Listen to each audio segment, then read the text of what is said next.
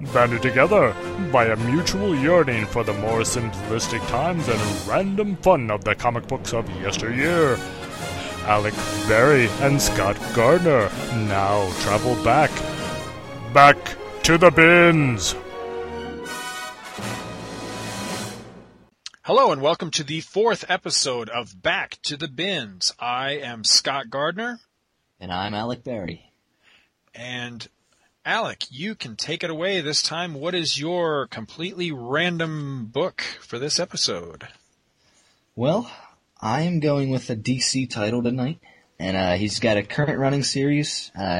He can technically be called the DC Universe's greatest hero. But not so much in this series. It's the 9th issue of Booster Gold, which came out in 1986. It's written and drawn by Dan Jurgens with Mike DiCarlo on the inks. Premise of this issue is it's carrying over from issue 8 as a continuing story.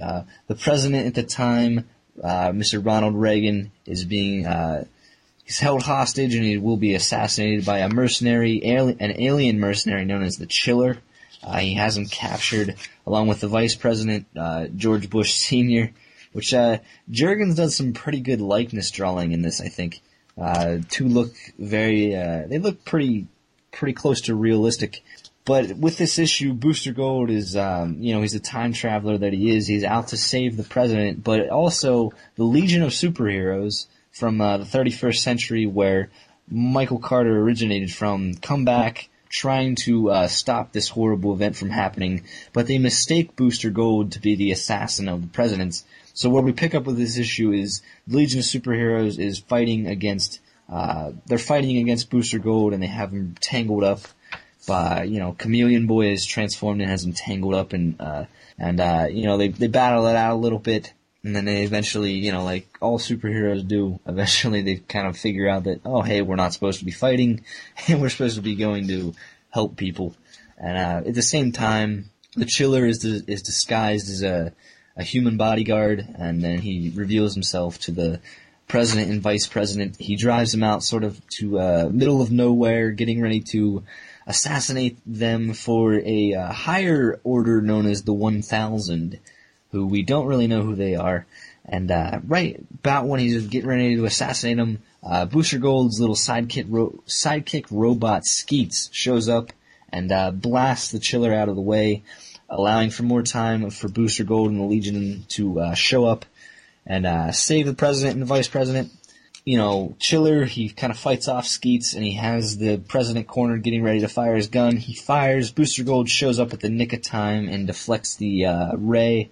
Him and the Legion battle it out against the Chiller. They save the president, and then the Legion they want to get down into Booster Gold's origin. They want to know why he has a Legion flight ring, why he stole it from their museum. Chameleon Boy and Ultra Boy want to take the Legion of Flight ring away from Michael because they feel he doesn't deserve it because he stole it. But Brainiac, he kind of realizes that the way time works, and he figures that if he already has it and the future is still intact, that Michael must have the ring for a reason. So he doesn't really want to interfere with it. So he lets Michael go with the ring, but he says, we'll be keeping an eye on you. A few days later, Reagan kind of announces to the world that Booster Gold saved him. He quickly becomes the world's greatest hero, maybe even a little bit more well known than Superman himself. And being the selfish creep that he is, he gets a bunch of movie contracts and girls out of it, and while he's filming basically a cologne commercial, a poor innocent friend of his comes up asking him for help because his teenage daughter has been kidnapped. And on the last 2 pages, we have the head man of the organization known as the 1000. He has the daughter kidnapped, and he's basically going to use her as bait for Booster Gold and to destroy him once and for all. And that is where we're left off at the end. I thought this was just, going back to the premise of the show, I thought this was just a simple, fun, sort of superhero, action-packed fight, issue. Not really too, can't really dig too deep into it. It's just surface level fun. I like the character of Booster Gold. I kind of like that, I think Booster means well by trying to help people, but I think sometimes he just kind of lets his greed get in the way, and I don't know. I think it just makes for an interesting character dynamic. And again, I really enjoyed Dan Jurgens' artwork. I think he captures that comic book style, but yet he still does have sort of a sense of realism. So I like this a lot, and now I think I might have to actually start getting a run on the original Booster Gold series. Yeah, I like this a lot. I was a big fan of the original Booster Gold series, and although I didn't think a whole heck of a lot of the latest series, the current ongoing series, or at least I think it's still going. I eventually dropped it. Waited so long, waited basically 20 years for him to reacquire his own title again, and I was terribly disappointed. I know a lot of other people really enjoy the current series. It just kind of fell flat for me. But that original series, particularly the first 9 issues, were just fantastic. I really liked that. And he's basically DC's first post-Crisis, post-Crisis on Infinite Earths hero. Yeah. And, and his continuity reflects that. I really like the origin story, guest starring Superman and all that. And I think, his greatest stories were that 2-parter with Superman and then this 2-parter with the Legion. Both really good stories. And you can never go wrong when President Reagan was part of the DC stories back in this area. There were several stories that involved Ronald Reagan as president, and most of them were really good. Some Superman stuff, and then the the Legends event and all that. So, yeah, this is definitely that review was definitely a walk down memory lane for me, because the original Booster series, is just one of my all-time favorite series. So yeah, I definitely encourage you to follow up on that and read more of those. That's some good stuff. What do you got, Scott? All right, this one. All right, this is the weirdest one for me so far. Just totally out of my element with this, but had to give it a try.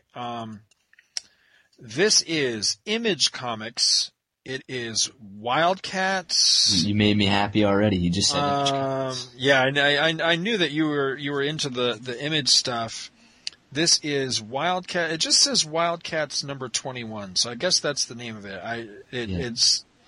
I didn't know if it was Wildcats or Wildcats Covert Action Team. See, this is how much I know about the Wildcats. Wildcats. The CAT stands for Covert Action Teams. That's what it stands for. So yeah, it's just Wildcats. This is number 21 from July of 1995. I can't even tell you why I picked this up. Just somehow or other, I wound up with it and decided, okay, this was going to be the one I was going to check out. And, much like modern comics, it has 3 creators listed right on the front, which was Moore, and I guess this name's pronounced Charest. It's Charest, and Hubs. None of these names meant anything to me, because when I saw Moore, I assumed it would be like, Fred Moore or something. So lo and behold, I cracked this sucker open. It's Alan Moore. It's Alan Moore, like Watchmen, V for Vendetta Alan Moore. So right off the bat, I'm like intrigued. I'm like, ooh, maybe this won't like completely suck after all. Not that I am one of these, image prejudice people to begin with, because I'll say right off the bat, I missed that whole thing. Although I have never stopped collecting comics, since I dedicated myself to collecting comics at the tender age of 9 years old, I stuck with comics through, the good times and the bad times in the 90s and all that. But somehow the whole thing with Image and Valiant and Defiant and all these other things, I just kind of sleptwalked through that whole thing and missed all of it. I've always pretty much been a big 2 kind of guy. So I don't really have any prejudice against like Rob Liefeld or Image. I'm just pretty much unaware of it. I've been blissfully ignorant about it for all this time. So I went into this with really no preconceptions of it other than, it's hard to be totally blind because I've heard so much bad mouthing of all this Image stuff all these years. But I went into it with an open mind. I read the Spider-Man Clone Saga, just a few years ago, years after it was all wrapped up, after all the bad mouthing on that, and I actually enjoyed it. So, I take all that kind of stuff with a grain of salt. So anyway, to my recollection, the only exposure I've ever had to the Wildcats before this is there was a team up with the JLA back when Morrison's JLA was the big deal about, what was that, 10 or so years ago. And the JLA were suddenly everywhere and had all these one-shots and stuff. And there was a JLA Wildcats one-shot. I read that and was completely lost. I didn't know who any of these people were. I'm pretty much the same way in this book. I'm completely lost. I don't know who any of these people are. However, I was still able to really enjoy it. From what I gather in this, there's this chick, and her name is Savant, and she's putting together a new version of the Wildcats. And something, I guess, I'm led to believe something horrible or something really bad happened to the prior incarnation of the Wildcats. So she's basically trying to recruit people to be the new version for whatever reason. The only person in this that I recognized, and only just kind of peripherally, was this dude. Oh crap! Now I can't think of his name. He's like the Superman of this universe. He's this big Superman-looking Mr. Majestic, I think is his name. Because I remember there was an event in Superman a number of years ago where he and this guy briefly switched places and universes or something like that. And this guy came to Metropolis and filled in for Superman for a brief time. And it was actually pretty cool. And I think Superman and this guy actually met up for an issue or two of one of this Majestic guy's series. I tried to collect those a while back. I've got a few issues. I've never actually sat and read them. I just kind of flipped through them. So I'm kind of just sort of aware of him and what his deal is, but that's as much as I knew about any of the characters in this. However, I still was able to sort of half-assed follow it, and I enjoyed it. The art was really nice. It's very, very Jim Lee-esque, kind of going with that same formula.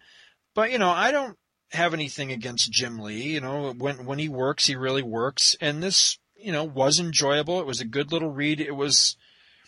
I wish I could say it was a nice introduction to the characters, but it really wasn't, because I was still lost by the end of it. I didn't understand who they were, what their motivations or their deal, or even what their powers were. But it was just kind of fun. It kind of reminded me of the old days where you would just pick up something like Marvel 2-in-1 or Marvel Team Up, and Spider-Man or the Thing would be teamed up with some dude that you'd never heard of before. But if the story was good and it captured you somehow, you were able to get past that and still really enjoy the story, even though you might never have heard of whoever the guy he was teamed up with was. That's kind of how this was. I was still able to enjoy it without knowing the history or the people or anything. It was just, that's a testament to, I think, to the writer, that, he was able to still give me something I could walk away from going, well, I might not have quite understood everything that was going on, but it was still kind of fun. And that's how this was. It was still kind of fun, and it was enough to make me think that this feels very much like a transitional issue between what was and what was coming. So I'd be curious to read, further on beyond this to see, where did more go with this, and what did this new team become? What are their motivations, and what are they all about? Because, I literally, knowing nothing about them, I don't even know if they're good guys. I always assumed that these Wildcats were a team of heroes, but by the actions and the way they talk and some of their motivations, some of these characters are really, really dark, and they almost seem like maybe they could be a group of hitmen or something. So I actually, coming into this blind like this and coming into it fairly ignorant of the characters and motivations, I think it kind of played to my enjoyment of it. I think it gave me a unique perspective on it. I don't know. All I know is I got a kick out of it. I thought it was a lot of fun, and the only thing I didn't like about it was there was a pinup in here by Joe Quesada and Jimmy Palmiotti, and wow, it's really bad. And I usually like Jimmy Palmiotti, and Joe Quesada, he's kind of hit and miss to me anyway. But yeah, this pinup was, it's not pretty. Yeah, some of those pinups in that. Finish out. Sorry about that. Oh no, that's cool. No, you're right. Yeah, some of the pinups in the early Image, because I remember the only Image book prior to Walking Dead that I'm following now, the only one I was ever versed in at all was Savage Dragon, and they used to do a lot of pinups from Savage Dragon, and a lot of times they were very hit and miss as well. Yeah. Well, first thing is, I do agree that Alan Moore wrote a good bit of that early Image stuff. I know he did an issue of Spawn. I think it was issue 8. I think he had some involvement in that 1963 series. He did. Oh, that's right. Yeah. He did Wildcats for a little, and he did a 4-issue miniseries, Spawn Wildcats. It was a team up between the two, where he kind of threw the characters into this sort of Armageddon type future where they had to fight to survive, and it was really really good. He did write a lot of that early Image stuff very well, and if you want to kind of do you want me to kind of give you the basic idea of Wildcats? Sure. A little, you mentioned that there's a new team going on. From what I know is, that when the team first started, their basic mission was to fight and protect the Earth from an alien, race known as the Daemonites. And the Daemonites basically just wanted to harvest the Earth for, resources and whatnot and enslave the people. And, the Wildcats formed underneath, I forget the guy's name, but he owned a company and he hired all of these heroes to form the team. And that was kind of one of the interesting things about the characters is they really didn't come together naturally. They were just kind of hired and thrown together, and they kind of had their problems with each other and stuff. And, he kind of just, he told them he kind of sent them on their missions and told them what to do, and he gave them all the gadgets and their transportation and such. And, I know one of the members, I forget her name, but she was kind of locked into an ancient form of martial arts known as like the Coda, and that was kind of her ability. There was another character known as Grifter, and he was kind of like your mercenary type. There was he had kind of like a scarf or something over his face. Yeah, him I remember. Yeah, he was probably my favorite character. Yeah, there was another guy named Maul, I believe. He was kind of like your Hulk type of character. But I think I like the Wildcats from what I know of them. There was a great animated series in the early 90s that Jim Lee was involved in. I've seen a few of those episodes. I borrowed the DVD from a friend, but those are pretty good to watch if you really kind of want to get the gist of Wildcats. But yeah, I mean the Wildcats can be a lot of fun, and their structure is kind of like the generic team build. You kind of have your strong guy, you have your mercenary guy, you have your kind of magic person, you have your, martial artist or whatever, but, they can be a lot of fun. So I'm glad to hear that you really liked and were interested by the Wildcats, and, Well, I did. It was a double surprise because there's at least one other Moore in comics, and I think it's Francis Moore, if I'm not, I don't know, but there's another.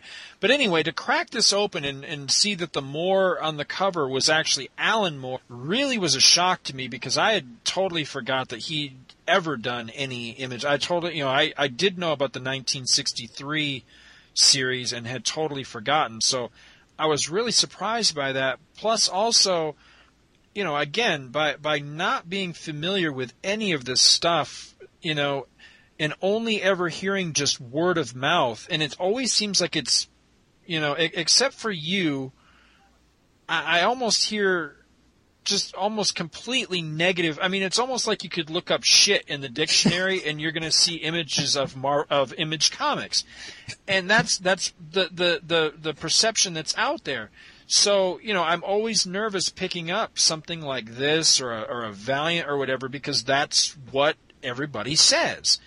So it's very refreshing to pick this up and find out that, it doesn't suck, and it was actually pretty cool. It was pretty enjoyable. So that's nice. I love when things like that happen, and that's why, I don't like to toe those fanboy lines of, going along with the herd and saying, Liefeld sucks and blah, blah, blah, because, I like to keep an open mind and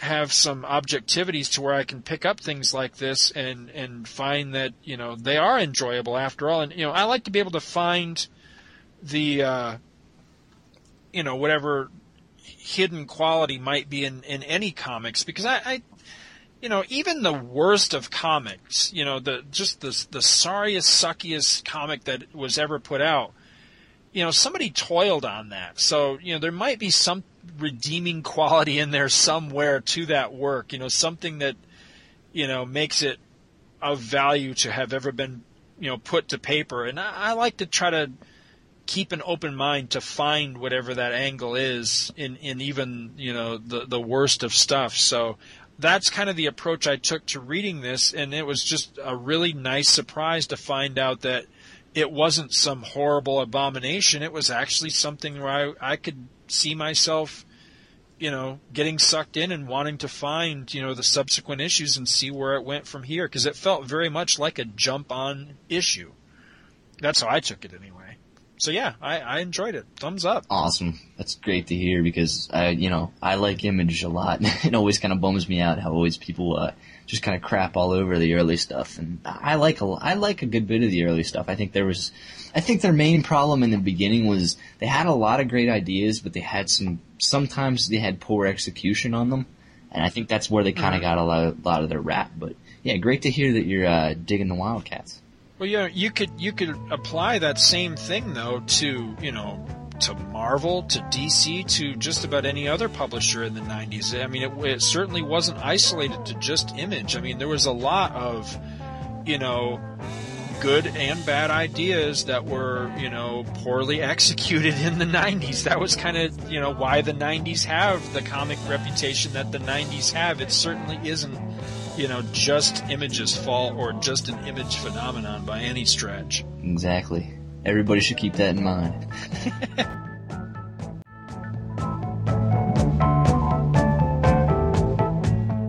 And on that note, we wrap up another episode of Back to the Bins. If you have any sort of feedback, please send an email over to backtothebins@gmail.com. Back to the Bins is an Alec Berry, Scott Gardner production, copyright 2009. Please join us again next time, and we will go back to the bins. She gets it while she can.